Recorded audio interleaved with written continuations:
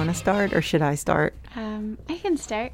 Hey there, lifers. You're listening to another episode of the In Real Life podcast exclusive edition.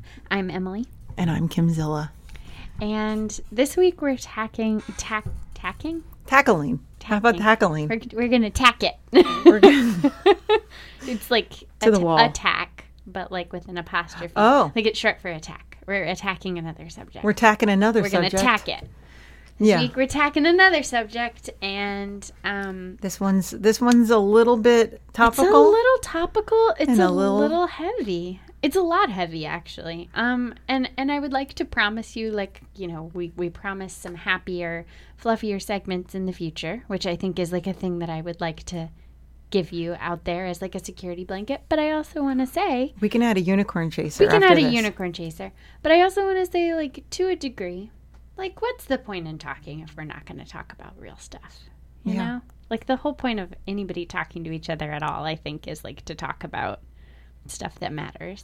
And I think small talk is I silly. think what our conversation about tonight really does resonate about just having those human connections and talking about things and talking about real things and talking about what matters in the world and how people connect and the reasons why people don't connect. Yeah. And maybe how much of a difference it can make in the life of one person to reach out and connect with someone about something real, even if it's only for a moment. Yeah. Just developing as many of those real connections as possible. So that's what we're seeking to do here this evening. Yeah. So I think this story starts when I texted you this weekend. Yeah. What day was that? Was that on Friday? That was, I guess it was on Friday. I think it was on Friday morning. Friday morning. I was in Vermont for a friend's wedding. Really sweet, happy occasion. And I had just gotten up and was getting ready to. No, it's good. It's okay. I don't mean to set it up that way. Sorry. Everything was great, and you just ruined my mood. No, it was. I was getting ready to go on a hike and like climb this big, beautiful mountain in Vermont. And I had like packed a little picnic and was going to sit at the top and eat it. And you texted me. And I texted you what popped in my news feed as soon as I woke up. I was sitting at my little breakfast table and I got the news that Anthony Bourdain had died. Not only had Anthony Bourdain died, which I thought cannot be true, right? But that he committed suicide. And it just... I instantly just started crying. Like, I'm going to start crying now because I don't know how a celebrity is making me feel like someone, like, personal passed away. Like, it's... Well, and I think part of it is it's not like he was an actor or somebody. He was somebody that really, like, infused his personality into everything he did. Yeah. You know, he, like, wrote these books and then, like, hosted these shows that were just, like, him going around... Like what we're talking about, connecting with people in a really real way. Well beyond just the food. And using food as a way to connect with people, as like this equalizer. Like you sit down over a meal with someone who's like completely different than you, and it brings you together. And like the sharing of a meal, that's such like a powerful connector for people coming from completely different places. And I think that is like such a valuable message to put out into the world and watching. And it's such a personal experience to have that he shared with so many people. So there is something about his loss that hit a lot harder for me too than any other like, you know, celebrity or other person. Even Robin Williams, personally. Where it was like the irony of someone who was a comic and so funny can be such a sad person.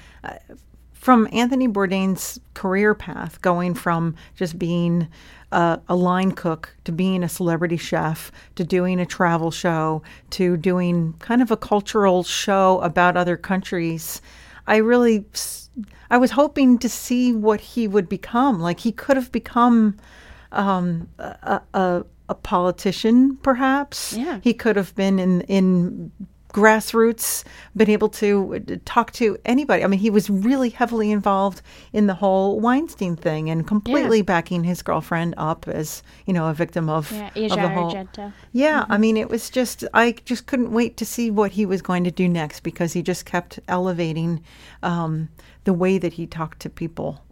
And I think there was something too that just seemed so incongruous with his suicide, that somebody, you said it really well, I think, that somebody that loved life that much and like embraced life so much, like could just like snuff their own out so quickly. It didn't make any sense to any of us. It didn't make any sense, and I everything from here on is probably going to be a bit of conjecture, but you want to fill in those blanks, and and I'm sure all of his loved ones are trying to do the same. Like what was missing? When everybody sees a person that is traveling all the time, eating all these wonderful meals, meeting all these incredible people, he had a wonderful relationship, a best friend that was, on this episode in the same town, in the same hotel, waiting for him at dinner. Like what? Yeah. Like Eric Ripert, right? Yeah. Like what happens in that moment to make you think that you aren't loved? Yeah, or that it's not, that whatever it is, it's not going to get better. It's not enough. If you're loved, it's not enough to overcome whatever despair you're feeling. I don't know. I can't imagine. I'm fortunate to feel like I can't imagine what that would feel like, to have that moment where the despair is so overwhelming. But so many people do have that moment. I mean, you said the statistics on suicide are just staggering. 30,000 people commit suicide in the U.S. each year alone, and 750,000 people attempt suicide. So that's a lot of people who are sharing this feeling of like desperation and isolation. And I don't know if I've told you this before, but I had actually my sort of like my long-term partner, college and after, had a job for a long time sort of categorizing suicide attempts. He worked for a psychology research group, and he had to categorize them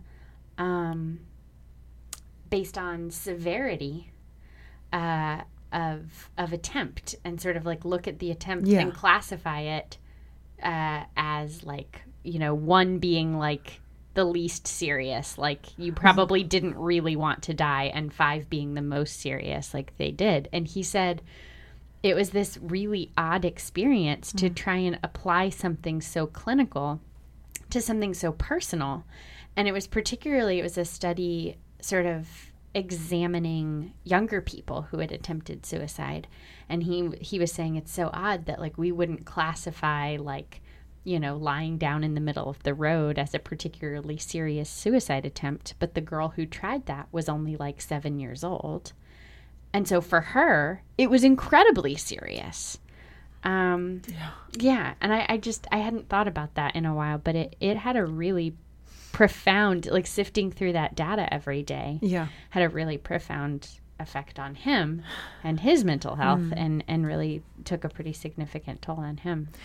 And I think as all of these details were coming out with the Bourdain story, that hearing that he hung himself was even worse. Yeah. I mean, it was like, that is that's you're doing it. There's no just, having a relapse. We all thought maybe this is his heroin background, coming back. Relapse. Maybe this is a relapse, but hanging yourself that's a permanent thing. Yeah. I mean, I even got to the point of like denial of this story, that there's no way that a person like this would do this, that like, oh, maybe because of his calling out Weinstein, and Weinstein having all of these connections with the Inquirer and Black Box and all of these creepy connections, that I'm like, maybe someone tried to kill him. And then I'm like, this is ridiculous that I'm going down this rabbit hole. But it was because you can't believe that someone could do something like that. Exactly. Yeah, yeah. I have been completely obsessed with this story. Yeah. You remember, I mean, everyone did that with, like, Kurt Cobain, too. Oh. Everyone was just absolutely set on the fact that I still think that he was murdered. Have done it. Yeah? Yeah. I don't have an opinion on it one way or the other. I watched too many ridiculous documentaries. I mean, don't worry. I'm not completely one of those people. Okay. but then I started thinking about, I was reading all of these eulogies about Bourdain, and then I started to kind of, in my mind, like putting the picture together that this man, he traveled 300 days out of the year. And as much as, do you like traveling? I love traveling. I love traveling. Have you ever on the last day of your vacation, like really wanted to come home? Yeah. But if you're traveling 300 days out of the year, like there is really no home. Right. And you're visiting all of these people and you're making connections that are maybe a day old, 2 days old, but you're not really making long time connections. Mm-hmm. And the other thing I thought with him was I kept watching every single media reel that came out, and he would talk about his story about heroin addiction, and he would talk about, his fights with other celebrity chefs, and he was like really smooth at kind of talking about these things. And I was like, wow, this guy is actually really, really media trained. Like he's a really good storyteller, and he's really well media trained, and he's lonely on the road this entire time, and maybe it's possible that like this guy's battery is just depleted. Like he's giving everybody that feels the love from him his energy, but how much he's not saving any for himself. He's not saving any for himself. And when you're hearing like each different video segment of him telling these stories, you realize how similar they all are. Like he's just really good at sounding really happy and comfortable. And that thing you're talking about is a really real thing, compassion fatigue. I did social work for a very brief period of time after college. And I have a lot of, friends and connections who are still social workers or who did the program that I did. The AmeriCorps program I did right after college at the same time I did. And we did a lot of talking about compassion fatigue and how it seems ironic that someone who's helping role is the one that like maybe needs the most help, who's feeling the most emotionally depleted and drained. But it's a really common thing with people who are in those sort of like helping service, counseling, caring, when you're a caregiver nurturer type positions that they give everything. If you're not careful, you give everything you have to your clients and you don't have any like emotional or energy reserves for yourself. Oh, that's so true. Yeah. I find that even, in some of my circles of friends that I have friends that are dependent on sharing their life updates with me. And then, I go home and I realize like they didn't ask a single question about me. We've talked about this before. It's really sad. Yeah. Like, they're just so, they need someone to talk to. Yeah. But they're not necessarily registering that maybe I need to be able to share something with you as well. Right, exactly. And that happens. I think you're right. I mean, in all of these compassionate professions, there was just a podcast segment about veterinarian assistants and just how often like they're dealing with all of these traumas, all these people on this coming like in. PTSD, but they don't have anybody to really help them. Right. Along with giving them more battery. Ugh.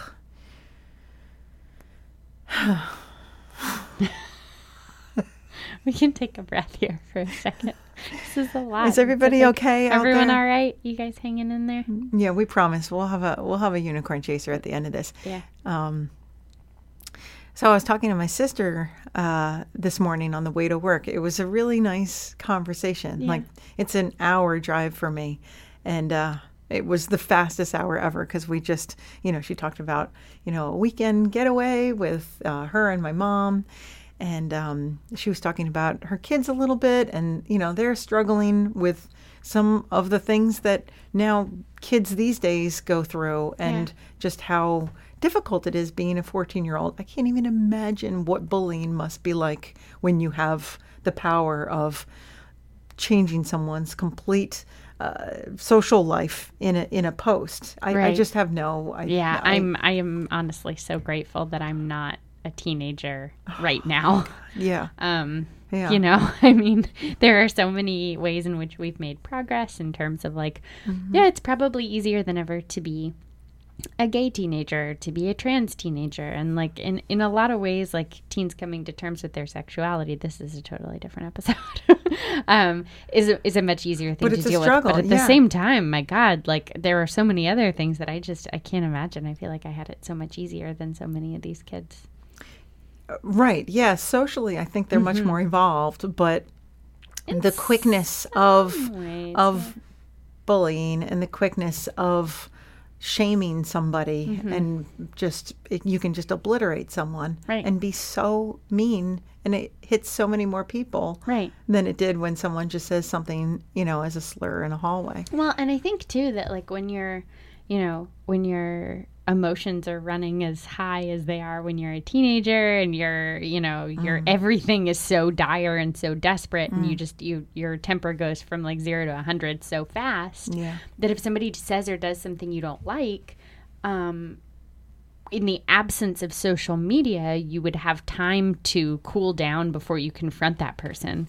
Or even if you don't, you would have to like basically look at their face when you're saying this stuff to them. Like there's like a, you know what I mean? There's like a lag. There's a delay. Yeah. And now with all this social media right at our fingertips, the instant you feel like, you know, injured or angry or upset or betrayed, you can post the most horrible thing in a second without having that lag, that like time to think about what you're doing. Oh my gosh. And so I think that and because you're not saying it to somebody's face, there's that element of like compassion and empathy that you get when you can see how your words are affecting someone that's really just missing.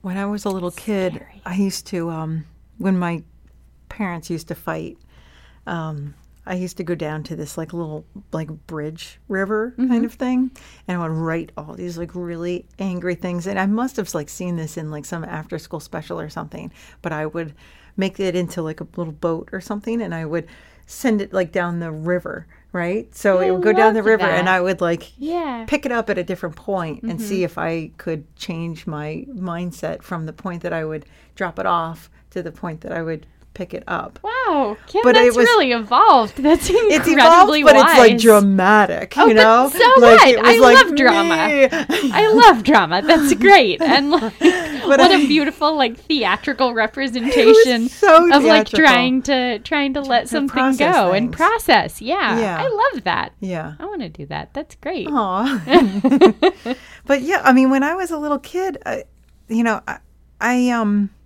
My mom got remarried when I was about, I would say like 14 years old.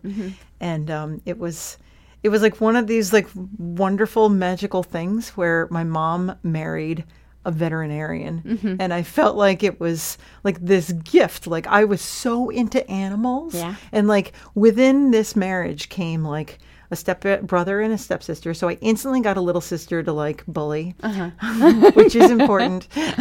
Yeah. And then I got like a cockatoo. Yeah. Which was awesome. Yeah. And you've told me the stories about the little birds too, that your stepdad was really into like rehabilitating injured wild animals. Yes. Every single animal that like he would have to feed every 2 hours, he would give to me, and then I would have to take care of them. But there was like this one little flock of chickadees that I raised. Aww. And they would kind of come back to visit me. So I would go to like the bus stop and like, this little bird would just like fly on my shoulder. And I was like, I'm really cool right now. Of course, like all the other kids are like, ew, there's like a gross thing on your shoulder, but that's so dumb. That's the coolest thing I know. ever. We I would have felt been like friends. I was like Cinderella. I would have thought you were basically, you like and I Snow would White. have been friends. Yeah. But it's like she's magic and birds flock to her. Yeah, I really felt like I had this really, really lucky life that we walked into. And that is really fortunate because a lot of times your parents remarry and you do not like that person at all. No. My stepbrother never liked us, but my stepsister was super awesome, and she was really involved in her life. And my stepdad was a very giving person. I mean, he was a really nice man. But over the years, and my mom was only married for 8 years. But what I do remember is that he did have depression. Mm-hmm. It would manifest more in like these anger temper tantrums. Like he didn't know how to handle his emotions. Yeah. And it would first start out like my mom would tell us, like he liked to work on cars. So my mom would tell us to like go out. Oh, why don't you go out to the garage and like, hang out with him and spend time with him, where like that's where you learn all your curse words, because he's like cursing as he's like working on this thing as you're like passing tools to him. But a few years afterwards, like he started to like get angrier about things. So, he'd be working on cars and things wouldn't go right, and he would, throw things and smash things. And it was beyond just like the typical like angry dad having like a moment. Like he bought my sister, I think it was a 1969 Buick Special. It was like this beautiful white car, convertible, red interior, white car, had these like beautiful little circular like portal windows on the side. It was like a hot ride. That's nice. And he was this was like the biggest sign that this guy is like starting to like really fall apart. And he was working on the engine one day and something didn't work out. So he took a sledgehammer and sledgehammered the entire car, and then ended up in shame getting it towed, including all of my sister's possessions. Like she was not there, and she came home and her car was gone. And that was really weird. And then that was when my mom and my stepdad would fight all the time. It was about money. It was about his moods.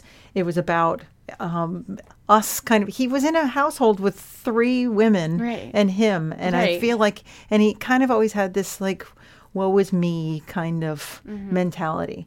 And we didn't talk about it being like depression. We were almost like, buck up, dude. Like the 3 of us were strong-willed women. Yeah. And he had very thin skin, and I guess I can blame ourselves for it. We gave him a hose every year for every Father's Day. I mean, that would make me crazy too. Yeah. Like a garden hose? Yeah. Every year. Really? The same gift. Do hoses wear out that fast? I don't know, but it wasn't very thoughtful. Yeah. I mean, I can remember a time in my life when I definitely gave my dad a tie for every dad-related holiday. It was our tie. Sorry, Dad. Today's my dad's birthday, actually. Happy birthday, Happy birthday, Dad. This is the worst segue into a happy birthday. We're just going to cut that out, actually. Well, anyway, fast forwarding to this story was in high school. I think it was like right before the summer break between my junior and senior year. And my sister was home from college, and I was at school the whole day, come home from school, and like there's like this weird buzz around the neighborhood. Like there's a lot of people hanging around our house and around our neighborhood. And I walk over to the house, and my mom is there, and she's like, I have to tell you something. Your stepfather tried to kill himself today. And it just blew my mind that this happened. I mean, even with his like rages, it just didn't seem like a guy that rages would do that. But what had happened was that my sister was home, and he was working in the garage, and she went to leave, and she went to go say goodbye to him in the garage, and the garage door was locked. And she looked in the garage, and he was kind of like rocking inside the garage. And then she realized that there was a pool of blood. And she called my mom, and then my mom called 911, and she tried to get in, and she realized that he had slit his wrists, and he wasn't coming to the door. And then, of course, it's like a local community kind of town. Mm-hmm. So, like, you call 911, and, like, all of your neighbors are basically, like, the first aid department. Right. So every single neighbor is, like, coming over, which is, like, such a shame. It felt so shameful. Mm-hmm. We were so embarrassed over it. The embarrassment overrode, like, feeling sorry for him. I just remember just feeling like mortified and horrified, because it's such a personal thing. It's like a psychological. It's not like an accident, like he got injured. It's like basically like your psychological. And people had set up like laundry chairs, they were all. And this is like the time that everybody's just. And I think they were trying to be nice, but it just was mortifying to like you just don't want a 16-year-old, right? And and then he was taken away by the time I was there, and my mom was just so mad that he had done this while my sister was home. Mm-hmm. And that was up until my sister and I were talking about this today, because everybody talks about the blame, and like everybody gets so angry, like, why would you do this to like loved ones and family? And I'll tell you, like, when it happens to you, you do feel like they did something to you intentionally. Yeah. And I'm trying to evolve my mindset to understanding that he was in this moment of desperation. But I'm not going to be able to let go of that 100%. Yeah. Like I'm not. I think that's a fair... Why did he do that when my sister was home? Right. Like, was it then the call for help kind of scenario? Like, okay. But he locked everything up. Exactly. So it's a cry for, it could be a cry for help, and it could be, the you wanting to be found and stopped and all of that, because he knew she would be home. Mm. But then, if that, like, there is that question of like, okay, but how traumatic is that going to be for her? I think that's a really fair reaction. I mean, I think you can be empathetic and compassionate and sad for that person while still being a person close to them, be angry with them and be upset for yourself too. And to be there, I would imagine there's like a sense of betrayal in feeling like you are so close to someone and to have them decide that there's no other option, and that they're so despairing that they have to end it all, because there's sort of that like, okay, then what am I? Like, are we not that important to you? Do we not matter enough? You really feel like you have no one? Like, we're here for you. We're like resources. That's not enough. And I could imagine feeling that way. And if you have a bad relationship, if you're going through the last throes of a marriage, right? There's anger there. Yeah. There's absolutely.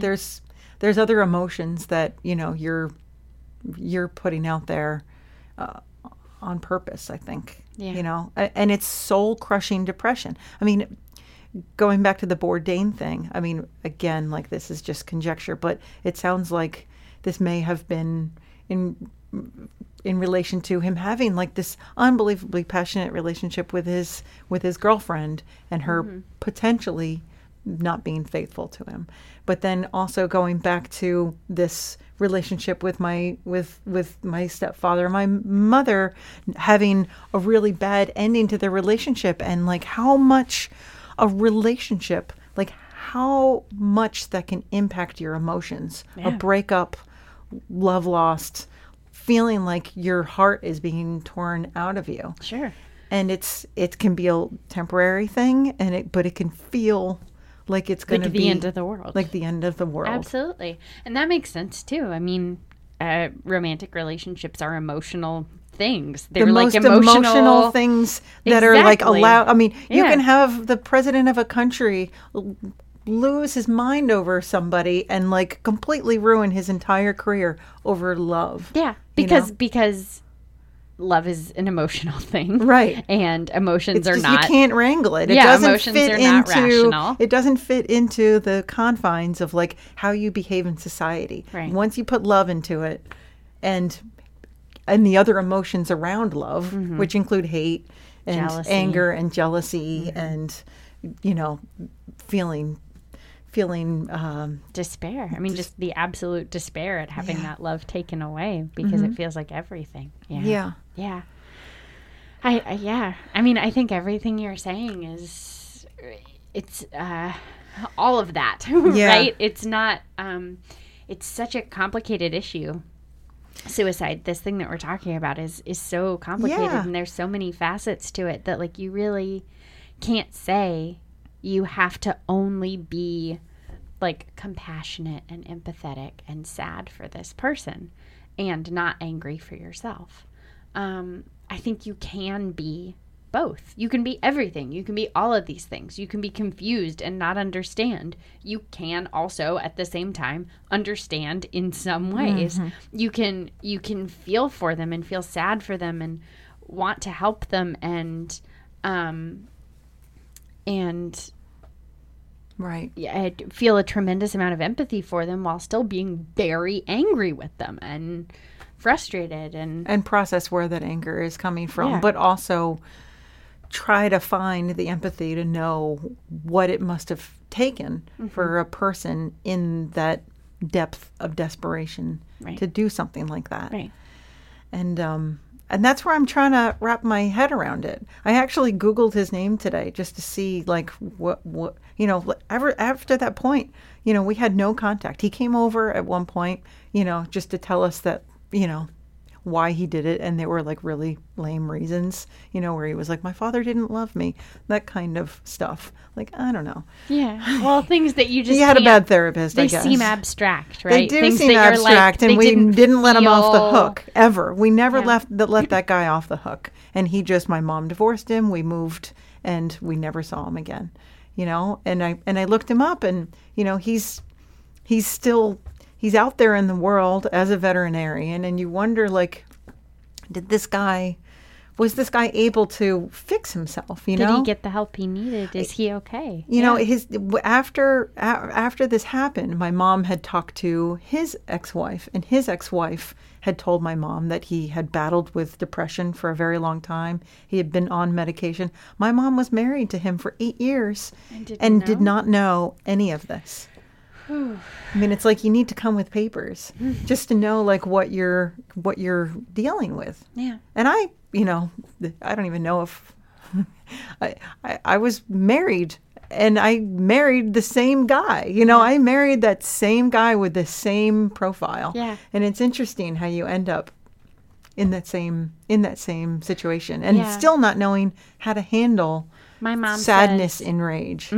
My mom says that we work out the issues we didn't resolve with our parents, with our partners. Like we pick someone that like they say like, oh, you like marry a guy who's like your dad or something like that. Yeah. So we like pick people that like ping all the like all the positive things that we like about them, but also that like, you have a hole in the same place. Like you are damaged in the same ways, and you are going to you are going to maybe or like our damages line up. Fix you because I couldn't fix what. Yeah. Or I'm going to work through this issue with you because I couldn't work through it with my parent. Yeah.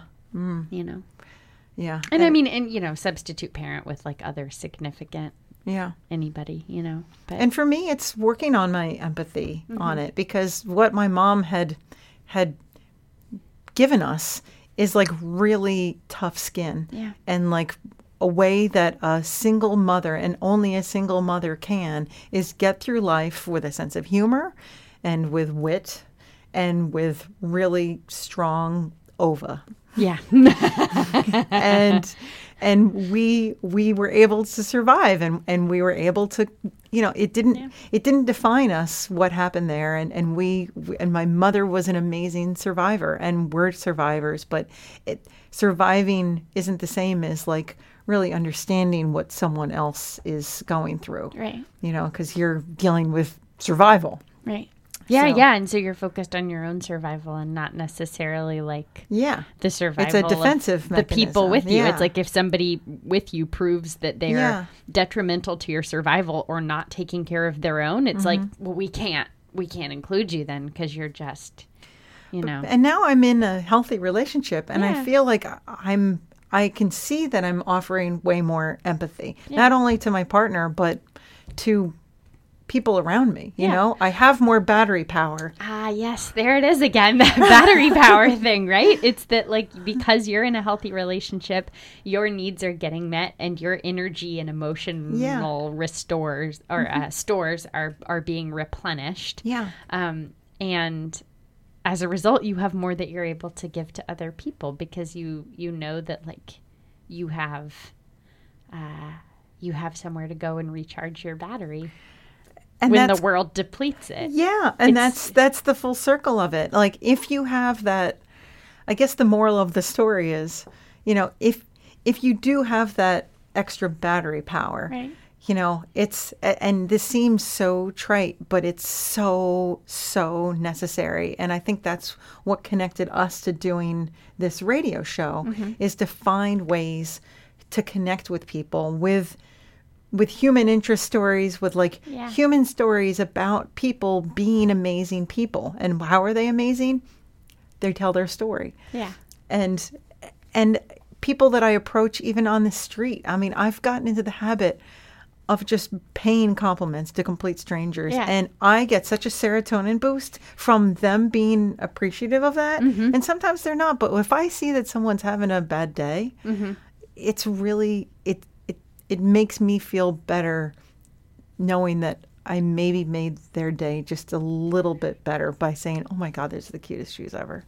I mean, and it's as simple as that, but you have no idea if they are, at their lowest point and a cute shoe comment made them think something different. Yeah, maybe it was the only nice thing somebody said to them that day, which is incredibly sad, but possible, know? I mean, like, it's, you don't know where they're at. And by the same token, like, you don't know where someone is, like, I feel like we could all just stand to cut each other a little more slack, too, my God, that's so like, true. Yeah. You don't know what someone's day has been like. And if your barista is, like, that a little waitress. surly with you today, like, that's okay. Maybe, maybe don't take it so personally.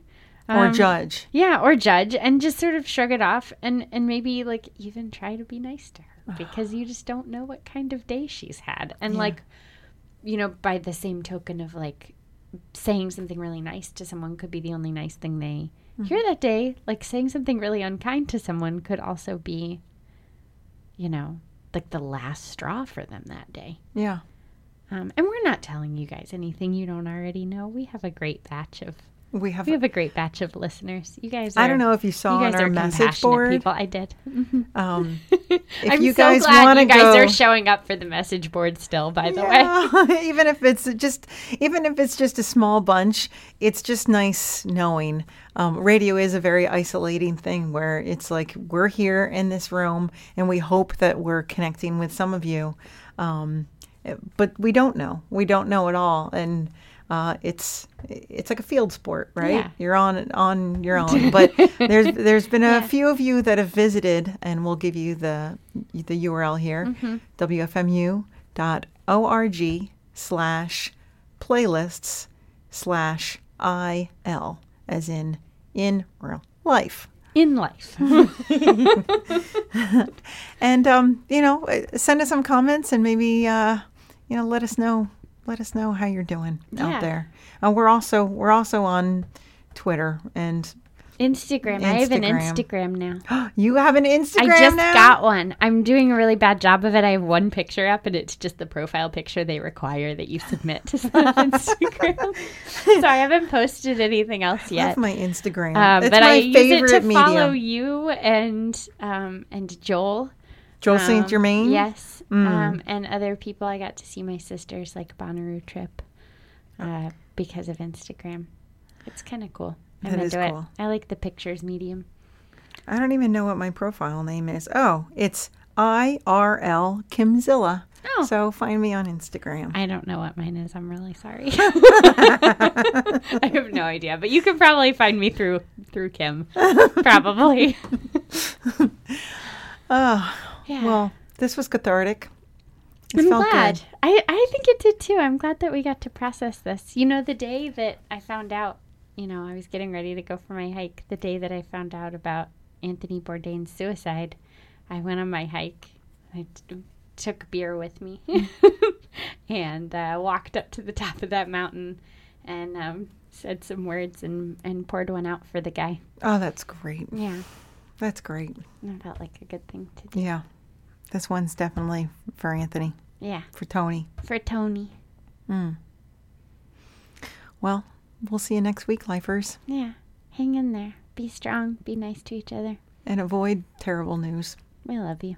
We love you.